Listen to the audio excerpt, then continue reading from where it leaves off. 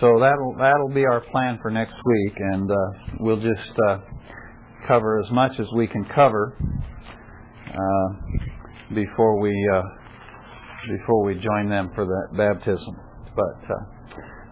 But we are today we are at the end of chapter 22 and the first part of chapter 23. If you had a chance to look at the passage and look at the study sheet for today, you probably detected that this is really kind of two lessons in one today. They're not necessarily logically connected in some kind of profound theological sense, but we're kind of in a transition at this point. We have completed the bulk of our study of the life of Abraham, and with our completion of most of chapter 22, the story of the binding of Isaac, we've really kind of reached the climax and passed through the climax of the study of Abraham's life. And we are reaching the end of this particular Toledot. Now, we've talked about Toledots before, and it's been a long time because we've been in one Toledot now for a number of months. But do you remember what a Toledot is? I know you old folks, this is really making you have to go back and fight your way through your Alzheimer's and try and remember this, folks. But what is a Toledot?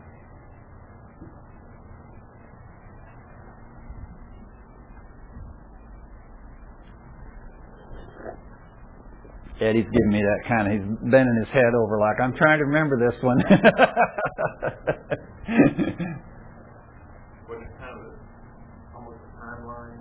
Okay, kind of related to a timeline, yeah. Okay. Okay. It's okay. The word Toledot basically means generations or generation, and when we started the book of Genesis, we discovered that the book of Genesis is divided into 10 Toledots. It's actually there are 11 sections to the book of Genesis.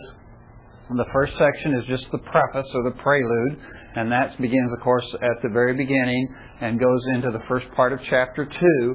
And then beginning in chapter 2, we have the first Toledot, and the rest of the book of Genesis is divided up into these 10 Toledots, or these 10 generations. Okay, and or actually they're not 10 generations, but they're 10 kind of divisions of generations. Okay, so the first Toledot that we ran into was called the Toledot, or the generations of the heavens and the earth. And then we had the Toledot of Adam, or the generations of Adam.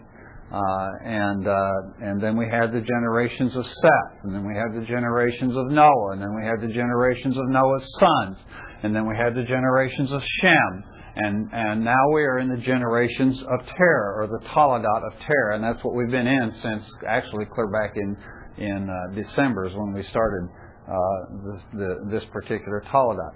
And as we mentioned, the Toledot, when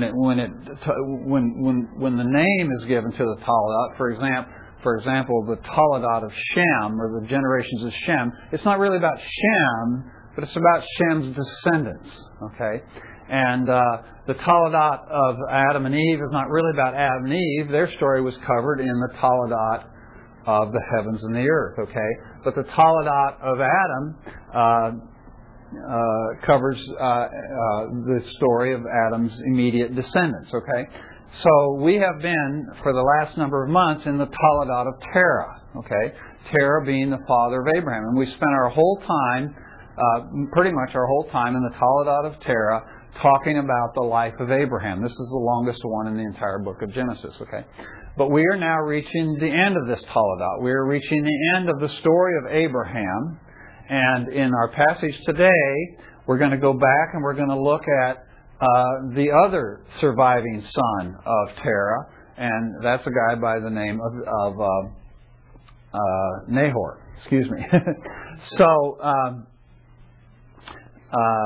So we're really kind of in a transition here, and we're just kind of wrapping up the story of Abraham. And we're going to do this for a couple chapters because we're going to talk about We're going to talk about him today, and we're going to talk about Nahor today, and then we're going to talk about the death of Sarah, and then we get into the whole story about the negotiation for a burial place for Sarah, which takes virtually all of chapter 23, and that's kind of interesting that he spends an entire chapter talking about Abraham's effort to secure a plot of burial ground for Sarah. So there's obviously some significance to it because the Holy Spirit has decided to spend an entire chapter of the book of Genesis, an entire chapter of Scripture, talking about this negotiation between Abraham and the sons of Heth, these Hittites, in order to secure a burial place for Sarah. So that's what we're going to be looking at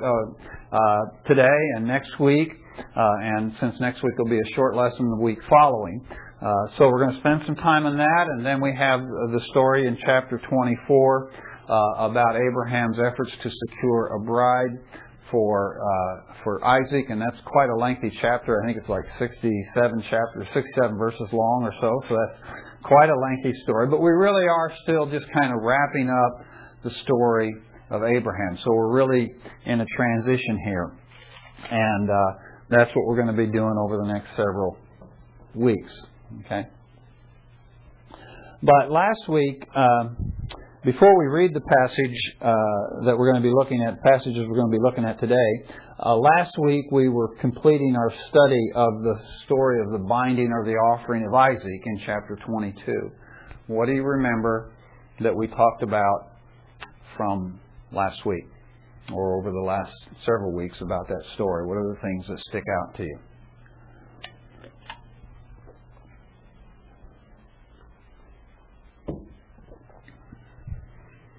There was a continual reference that Isaac is Abraham's only son. Your son, your only son. Mm-hmm. And then over and over again, the seed. So there's a definite... He wants you to know that this is a promise. Yeah. This is the only promise. This is the only promise. This is the whole ball of wax here, isn't it? Yeah. This is the whole thing right here, and it's all wrapped up in Isaac. What else?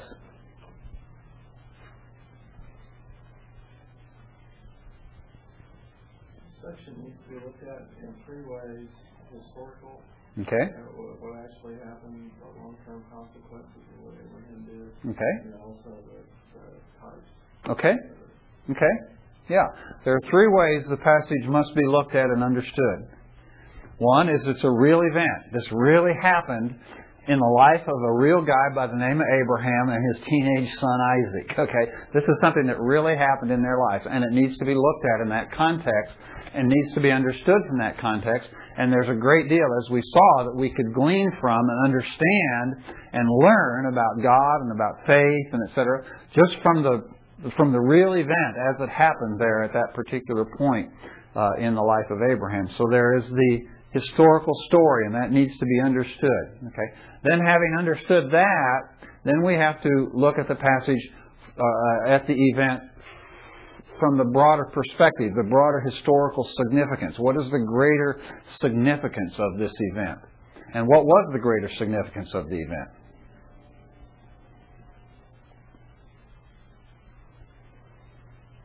This wasn't just something that happened in Abraham and Isaac's life, but it had some significance or some bearing in history. And what is that? God is going to give His only son, Jesus, for our sin. He's going to give... He's the only way. Okay. The one that's been promised. Okay. The most profound or most significant aspect of it is that God at the conclusion of the incident there, as He speaks to Abraham, restates the promise that He has made before. He restates the promise to Isaac about his descendants, and particularly about this seed through which all the nations of the earth will be blessed. And as we look at that passage in the context of the New Testament, we understand it very clearly that that is that is, among other things, is a reference to the promise of a Messiah, the promise of a Savior that's going to come, and through Him all the nations of the earth will be blessed. So it has a historical significance, or a long range significance, in part on us and on our lives, and implications for our lives. But what else? The oath. Okay. And how God's word was unchangeable, but the oath was given also, which was not so much for Abraham as it was for him. Yeah. We see there at the end, after Abraham shows his willingness to offer his son, and he doesn't withhold his son, that God says, because you do this, I have sworn by myself. And so God gives to Abraham, in addition to his previous promise, God then swears by Himself. He gives an oath. Okay, so it's like He heaps upon Abraham even more assurance, even more confidence that God is really going to do this thing, and He's really going to complete this thing, and that Abraham's descendants are going to be as numerous as the stars of the sky and the sand of the seashore, and that they're going to possess the gate of their enemies, and et cetera, et cetera, et cetera. So there's this. So it's like God says, if you walk by faith, if you trust Me, if you have confidence in Me, and you obey Me by faith, I am going to make My word even more certain and more sure to you. And that's what He does here in Abraham's experience. Okay? So there was the historical event. We looked at it from the historical perspective of what actually happened, and then we looked at the long-range implications of what happened, that it has a bearing on the nation of Israel, on the descendants of Abraham, and has a bearing on us. And then we looked at it in the third respect, which Rick mentioned, was the issue of how it serves as a type. And what do we mean by that?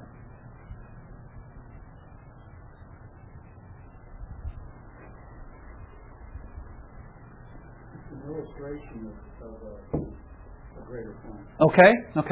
A type is just simply something that happens, or something that is given, typically in the Old Testament, which is a picture or an illustration that God has given us of something else that's going to happen later. And it's typically, a type is something that is seen, something that is tangible, something we can understand because we can touch it and see it and feel it. And it's something that's tangible, that's given as an illustration of something that is intangible or unseen. Okay, and so this whole story of Isaac and Abraham and Isaac, and the binding, the offering of Isaac, and the provision of the ram, this all serves as a type.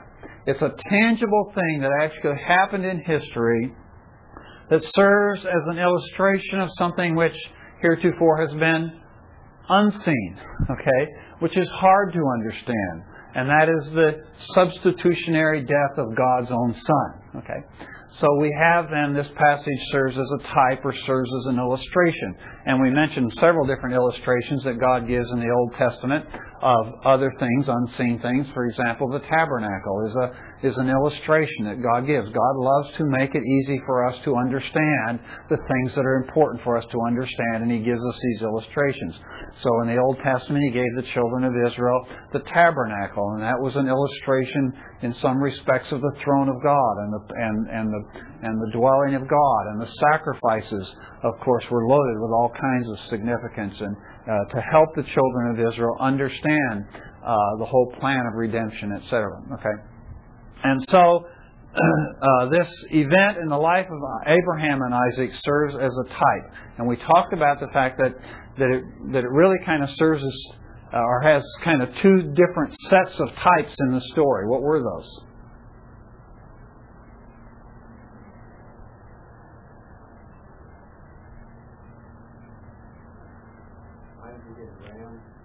Okay, one set is Isaac and the ram. That's one we commonly think about. Okay, that Isaac and the ram represent something in the future, and in the type set of Isaac and the ram, what does Isaac represent?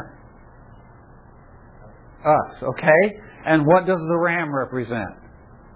Christ, okay? So there is that type set. Isaac representing us, and the ram representing the Lord Jesus, who was given as a sacrifice, as an offering in our place or in our stead, okay? But there's another type set there. And what is that? Abraham and Isaac. Okay, Abraham and Isaac, where Abraham represents the Heavenly Father and Isaac represents the Son of God. Okay, so Abraham, as we went through and we looked at the story and we saw what Abraham went through as he went through this process of preparing to offer his son, and we see ultimately that God says about Abraham, he did not withhold his son, and then we're reminded of the verse in Romans chapter 8 where Paul says about God that he did not withhold his only son. We see that parallel between Abraham, the father of Isaac, and the Heavenly Father, the Father of His beloved Son, the Lord Jesus. Okay, and so Abraham in that case serves as the type of the Father, and God the Father is the antitype, and then Isaac in that case serves as the type of Christ, Jesus being the antitype. Okay, and in Isaac then we see as he willingly submits himself to his Father's will and allows himself to be bound and placed upon the altar, we see that picture of the Lord Jesus, who willingly surrendered himself to be offered up as a sacrifice for sin. And one thing we pointed out a couple weeks ago, and Rick and I were talking about this after class last week, that every analogy, every typology breaks down at some point. You can't get a perfect parallel, and of course the dramatic contrast between the type and the antitype is that God, when He did not withhold His Son, means that He actually did have to offer His Son, and His Son actually had to die. Okay, so there's profound significance in this whole story, the binding of Isaac, on these three different levels. The actual event as it happened is profound and significant in and of itself. It has profound historical, lasting, enduring significance in the nation of Israel and ultimately in our plan of redemption, and it has significance as a type or as an illustration of what God did for us. So those are things that we looked at last week. Anything else that we looked at last week that you want to mention before we go on?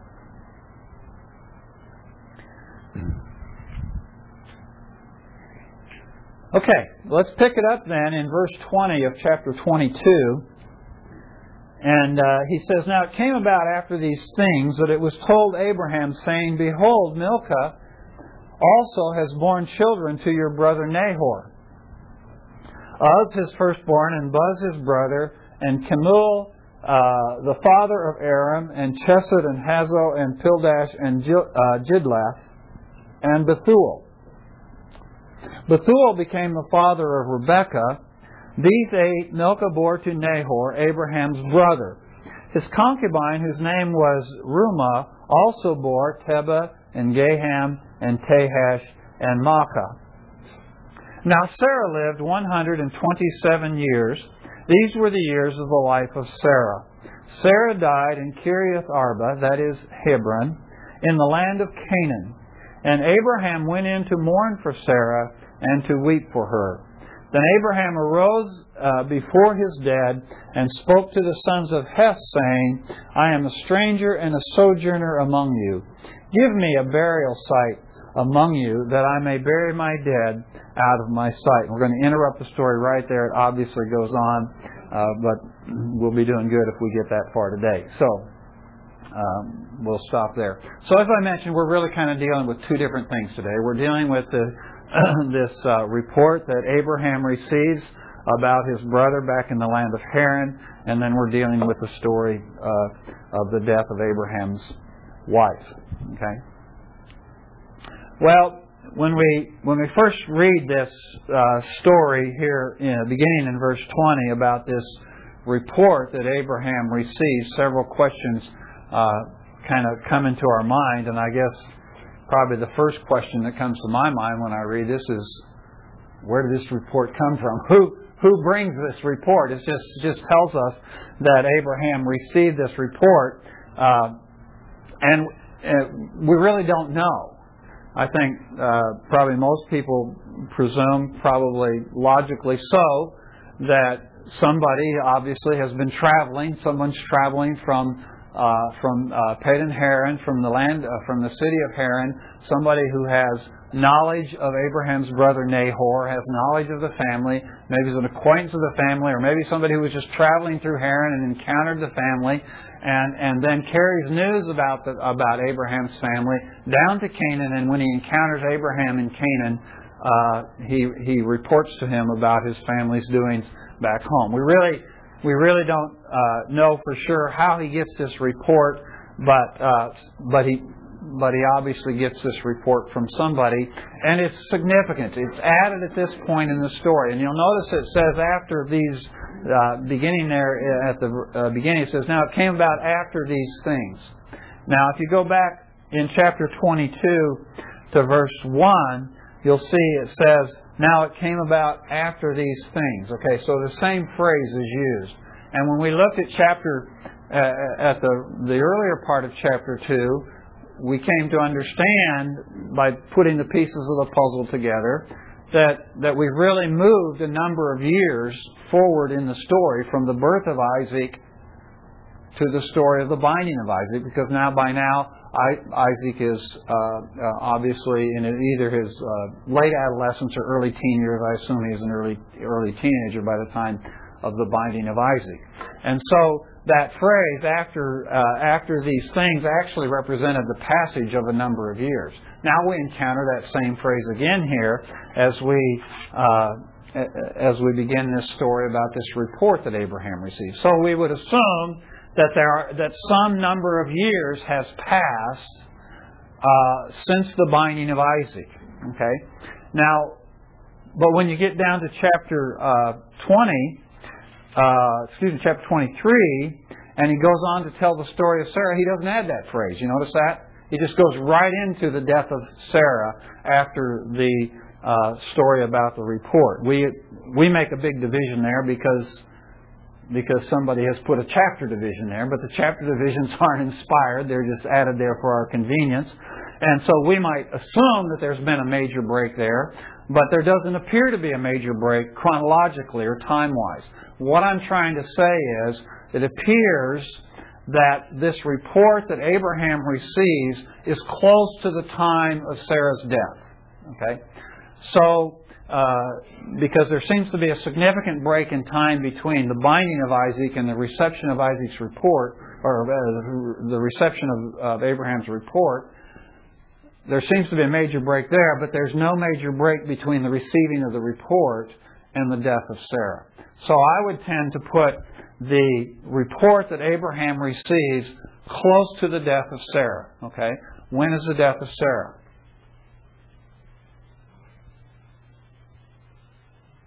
Well, do you know that she had Isaac when she was 90? Right.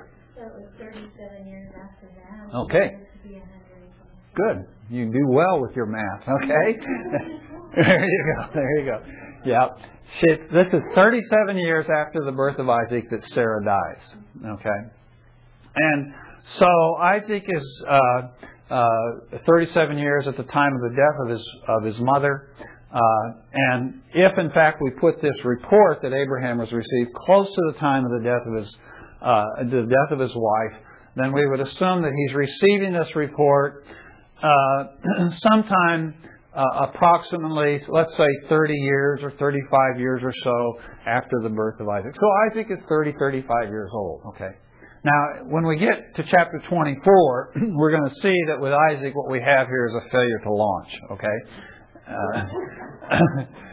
Isaac is 37 years old here. His mother dies. He's still not married. She never had the privilege of seeing her son get married, and et cetera, et cetera, et cetera. Okay. So, but there's reasons for that, and we'll discuss those reasons more in detail when we get to chapter 24. But it's very clear that Abraham does not want Isaac marrying someone from the land of Canaan. Okay. And that, hence, is the significance of this report that he receives from Haran. Now, it seems, by the way the story unfolds, that Abraham, since he received that instruction from the Lord, clear back in chapter 12, verse 1, to leave his home, to leave his country, to leave his family, and to leave his relatives. And the Lord's very emphatic about making a break there and going somewhere that He's going to show him, which ultimately ends up being the land of Canaan. That Abraham was to make a break with his family, and it seems like in leaving his family, he really made the break. Okay, earlier here in class before we got started with the lesson, we were talking about our kids moving all over the country and all over the world, and about how easy it is nowadays to keep up with them with text messaging and Skype and email and all those sorts of things, you know. So if I want to, talk to my daughter in the Caribbean, I just send her a text and tell her to get on the computer on Skype, and we just sit there and look at each other and talk. And it's all very easy, but obviously when Abraham left Haran, it wasn't quite that easy. And I think it's fairly safe to assume that Abraham has heard virtually nothing about his family for the last 50 years. It's a long time since he left Haran.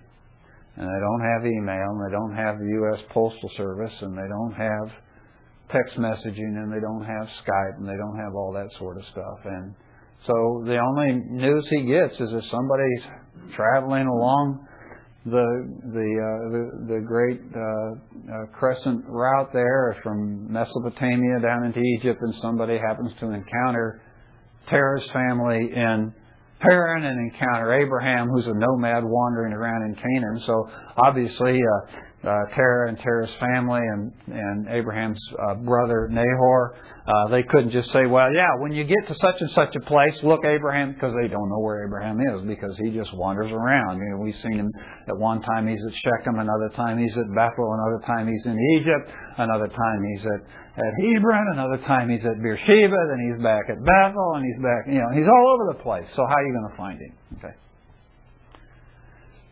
But there comes a point in time where finally Abraham gets this word about his brother. Now, if you remember clear back in chapter 11, and when we were at the end of chapter 11, we were beginning this Toledot. The Toledot of Terah is that we have Abraham's father Terah. Excuse this marker; it's on its last ink here.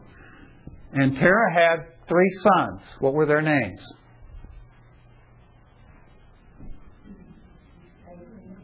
Okay, Abraham, Nahor, and Haran. Okay.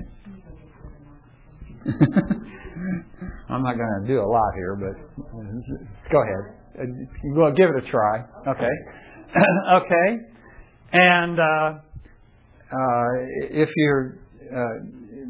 you haven't done this already, you might flip back there to chapter 11, the end of chapter 11, because that's where all this is recorded. Let me flip back there too, so I get this right, because it can get a little confusing. Okay. So Terah had 3 sons, and what happened to Haran? He died. Okay. So he died back in the land of Ur, right? Okay. But before he died, he had some children, right? Okay. He had Lot, and who else did he have?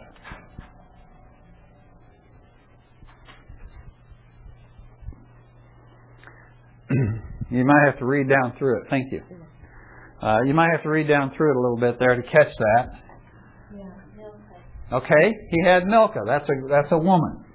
Okay. That's much better. Thank you. Okay. So he had Lot and Milcah. What happened to Lot?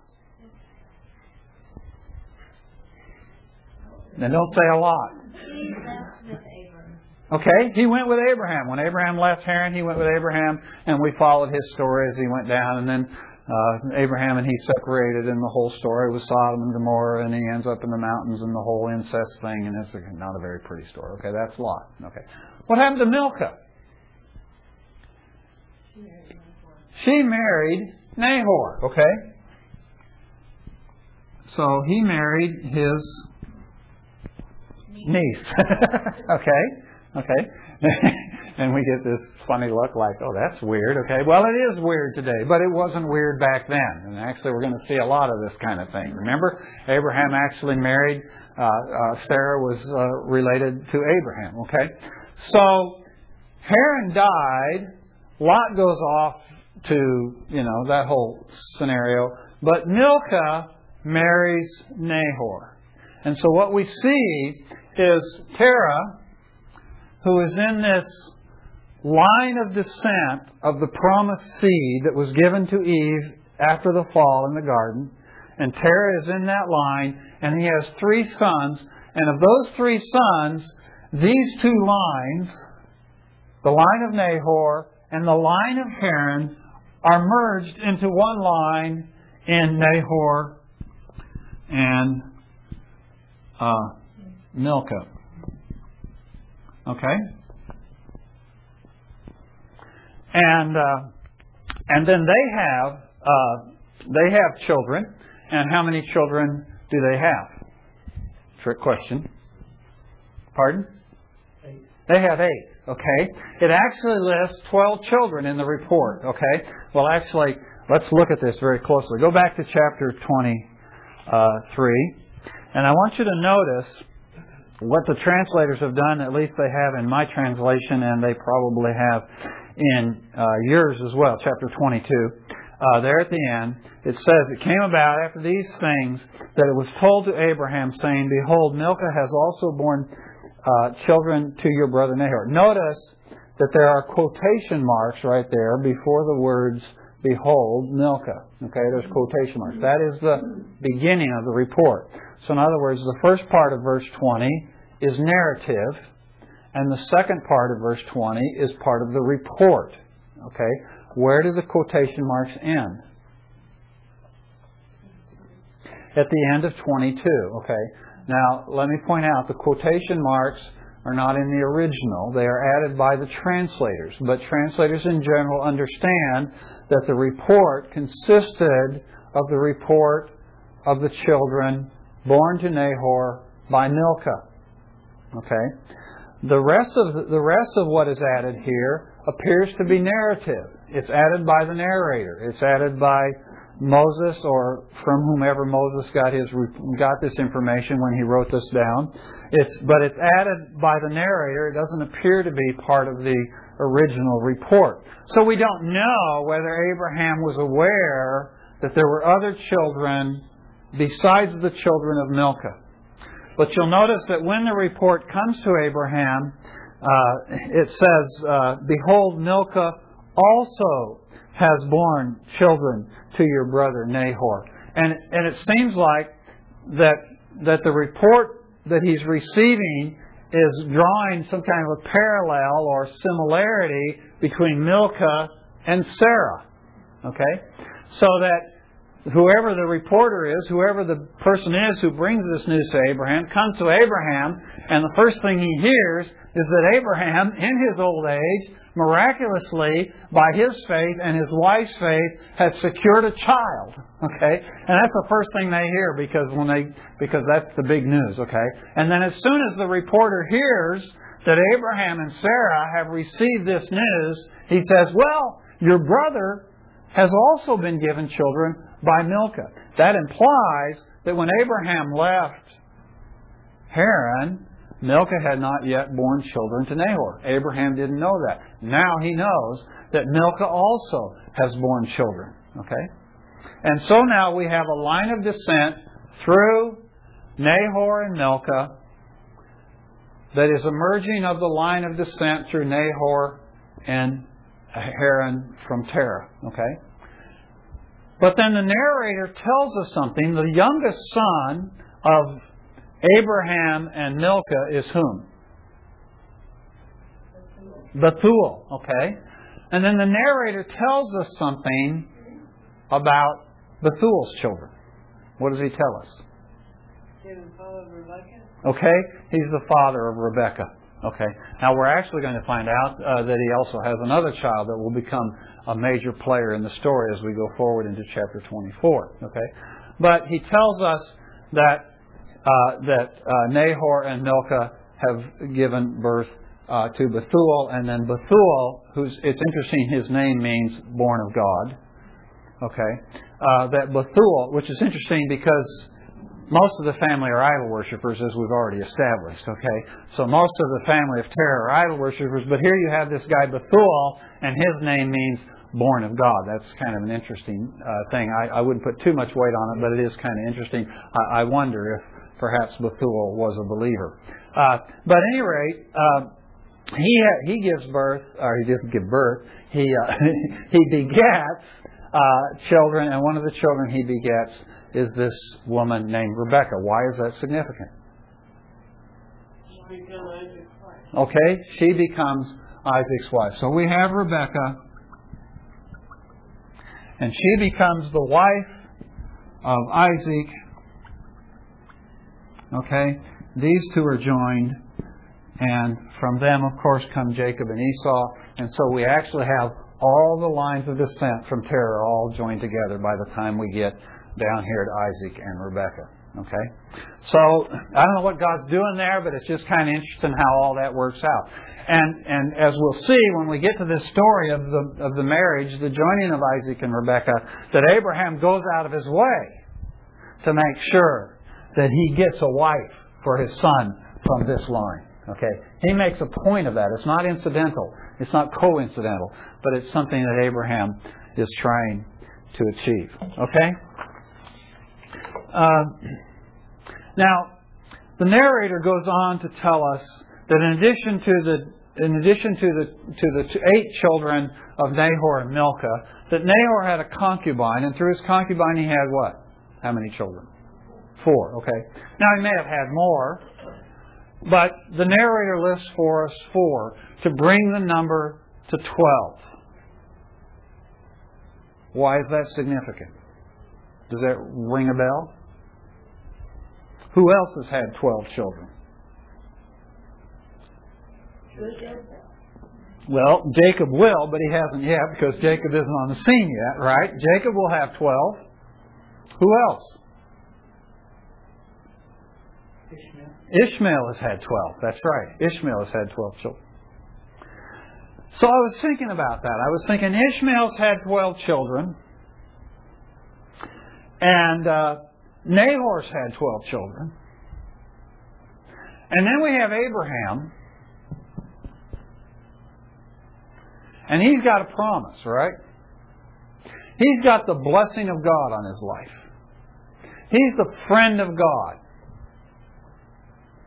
And he's been promised descendants more than the stars of the heavens. How many children does he have? He has 1. Actually, he has 2. But you can pretty much write Ishmael off, because by the time we get to chapter 22, he's calling Isaac his only son. Okay. So he has 1. And I was thinking about that. I was thinking, boy. And we've talked about this about Abraham before. There's Abraham, and he's got Isaac. And he looks around him, and there's his brother Nahor, and his brother Nahor, just an ordinary pagan. He's got 12 kids. And then there's Ishmael over here, and I don't know by this point in the story how many Ishmael has, but eventually he ends up having 12 kids, right? So here's Ishmael. He's just living for the flesh. He's just living according to the flesh. He has 12 kids. And then we have here Abraham, who's been walking with God and trusting with God and walking by faith these many, many, many, many years, and he has 1 kid.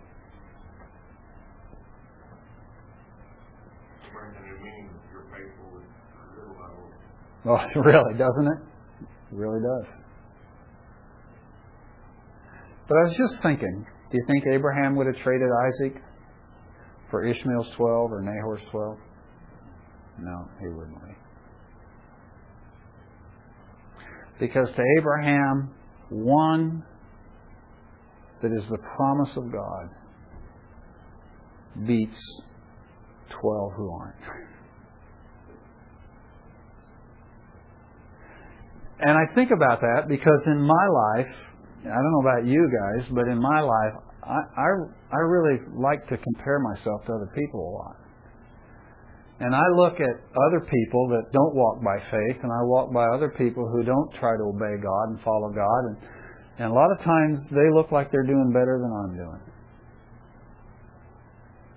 I don't know if you've ever felt that way, but I actually find myself tempted that way quite often. And I go, well, Lord,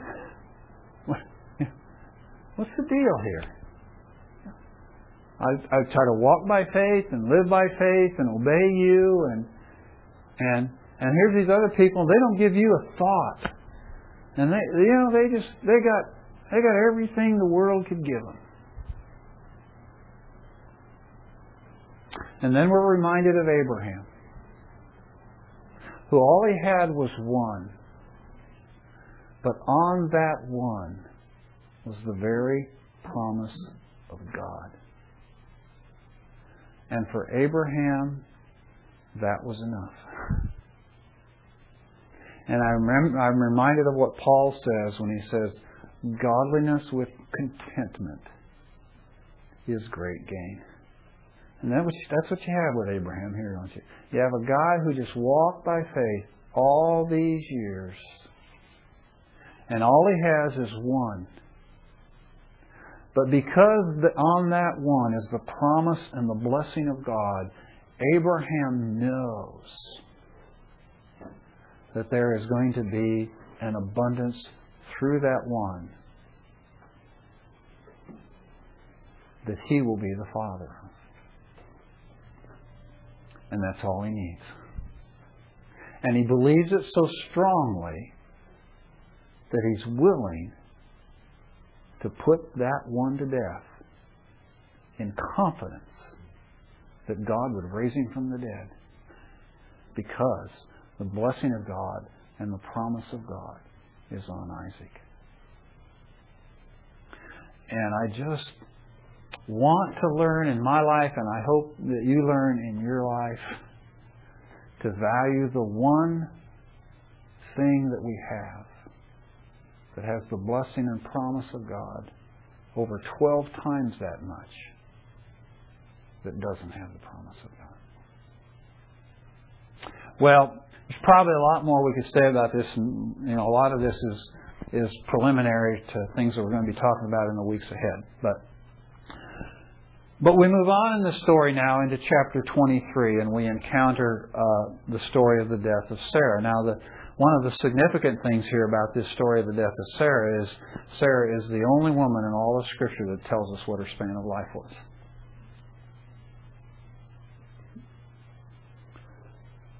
Why? She is, if Abraham is the father of our faith, Sarah is the mother of our faith, isn't she? Man, what a woman. What a woman. Anybody who'd walked with Abraham all these years has got to be pretty outstanding. Okay, but Abraham's a pretty great guy. We've already concluded that, right? But he doesn't have all this. He doesn't have all his ducks in a row. And he makes some pretty serious mistakes. But look at Sarah. Here's 127 years. What a life. What a life.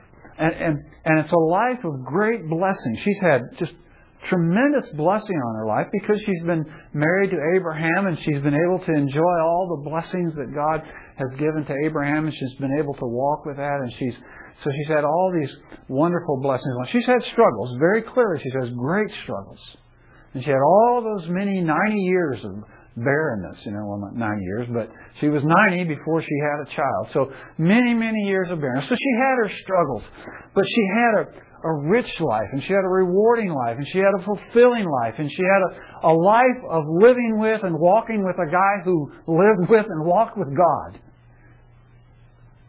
And she had astonishing faith. Now, some of the stories we read about her is when her faith kind of stumbles a little bit. But she is a woman of astonishing faith. And it's manifested in a couple different ways. And one is when Hebrews tells us that it was by faith she received the ability to conceive. In other words, she had the kind of faith that produced a miraculous birth. Okay, that's pretty significant faith.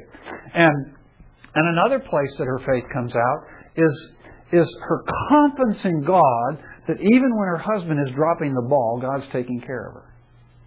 So in those incidences, particularly the one with Pharaoh and the second one, the one with Abimelech, in those cases, here's a woman who just goes, okay, my husband said to do this, and I'm going to do it because God's in charge. My husband's not. God's in charge. And she had faith and she had confidence in God. It's not that she didn't have faith and confidence in her husband, but for you ladies who have faith and confidence in your husbands, you know we dropped the ball. And in those hours, you must also have confidence in God. And if you don't, you're in deep trouble. And Sarah had the kind of faith that could face a crisis like the crisis with Pharaoh or the crisis with them. Just imagine the predicaments that she finds herself in, and yet she continues to walk by faith in those certain times. She's a great woman of faith. And it's been a pleasure to study her life.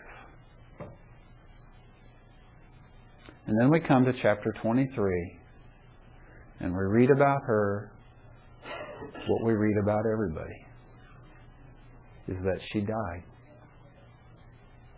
Because it's appointed unto men to die once.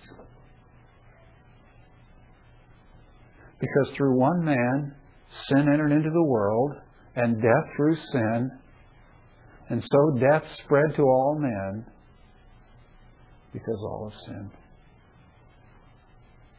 And as great as this woman was, here we come to this point of the story, and we remember how tragic that decision that was made back in the garden. When Adam and Eve chose to live for self rather than to live for God. And through them, sin entered into the world, and death through sin. And so death spread to all men, because all have sinned.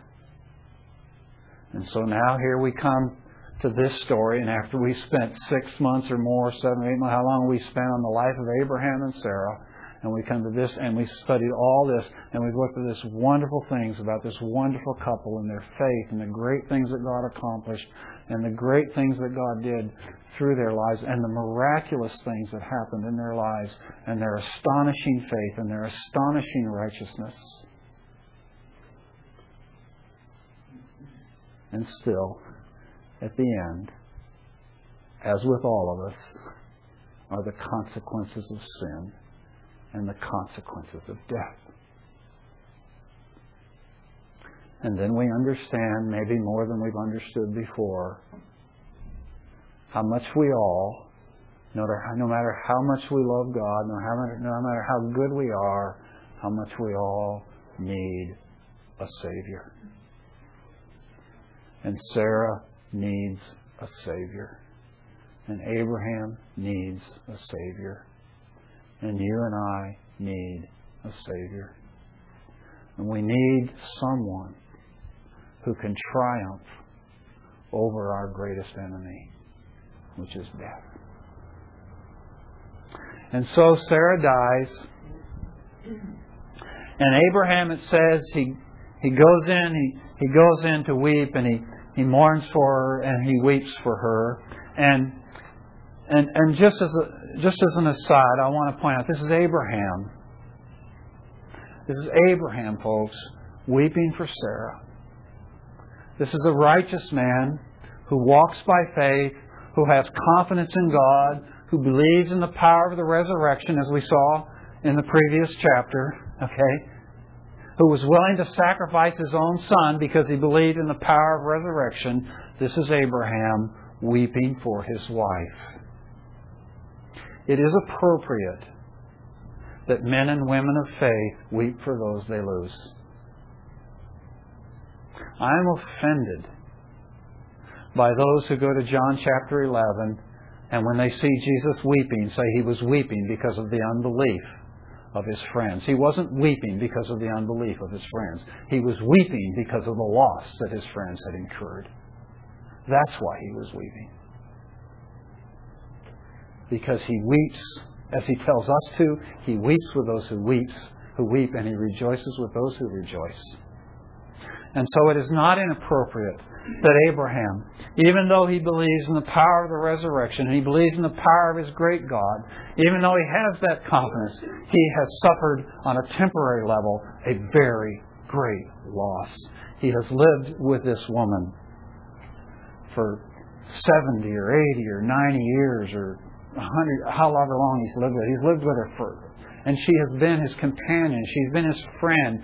She's been his support. She has believed when he has not believed, and when she's stumbled, he has picked her up. And they have lived this life together, and he has lost his lifetime friend. He ought to weep, even though he will see her again. But what's interesting is in chapter 23, which is really all about Sarah's death and the consequences of death, there's only one verse about Abraham's weeping. Did you notice that? There's only one verse about Abraham's weeping, and the entire rest of the chapter is about Abraham's effort to secure a place to bury his wife. Now, why does he need to secure a place to bury his wife?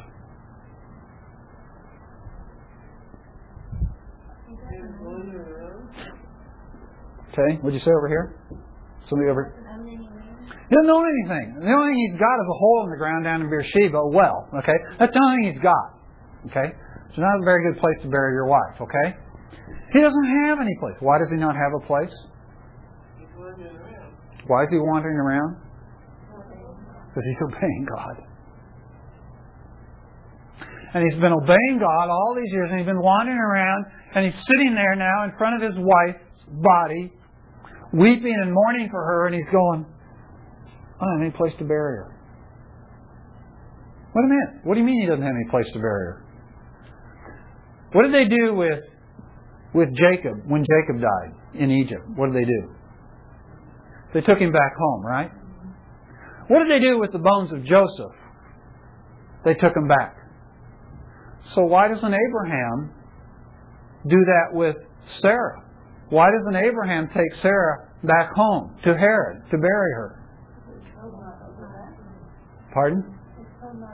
He's not to go back there? What? Well, he didn't even want Isaac to go back there, and Isaac would have been with him, but he didn't, even when he sent the servant for a wife for Isaac, he didn't want And you're all right, and you're all kind of dancing around to answer the question. The answer to the question is it ain't home. Haran's not home, folks. The promised land is home. And so now Abraham has a crisis. The crisis is he's in the land of promise, but he's a stranger and alien in the land of promise, and he has no place to bury his wife.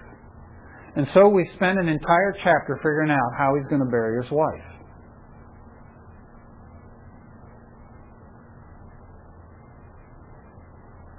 And we discover something. The chapter 23 is not so much about the death of Sarah, and it's not about Abraham's loss or Abraham's mourning, but it's about Abraham's faith. Right? Because to Abraham, this is the land that God has promised him. This is where Sarah needs to be buried. I can't bury her in Haran. Haran's not home. This is home. Funny thing for a stranger and an alien to say, isn't it? How does he say it? He says it by faith. And so chapter 23 is just emphatically communicating to us, once again, the faith of Abraham that says, I want to bury my wife here because this is the place that God is going to give to me. Okay? Well, next week we'll pick up that story and cover as much of it as we can, beginning there at the beginning of chapter 23. Okay?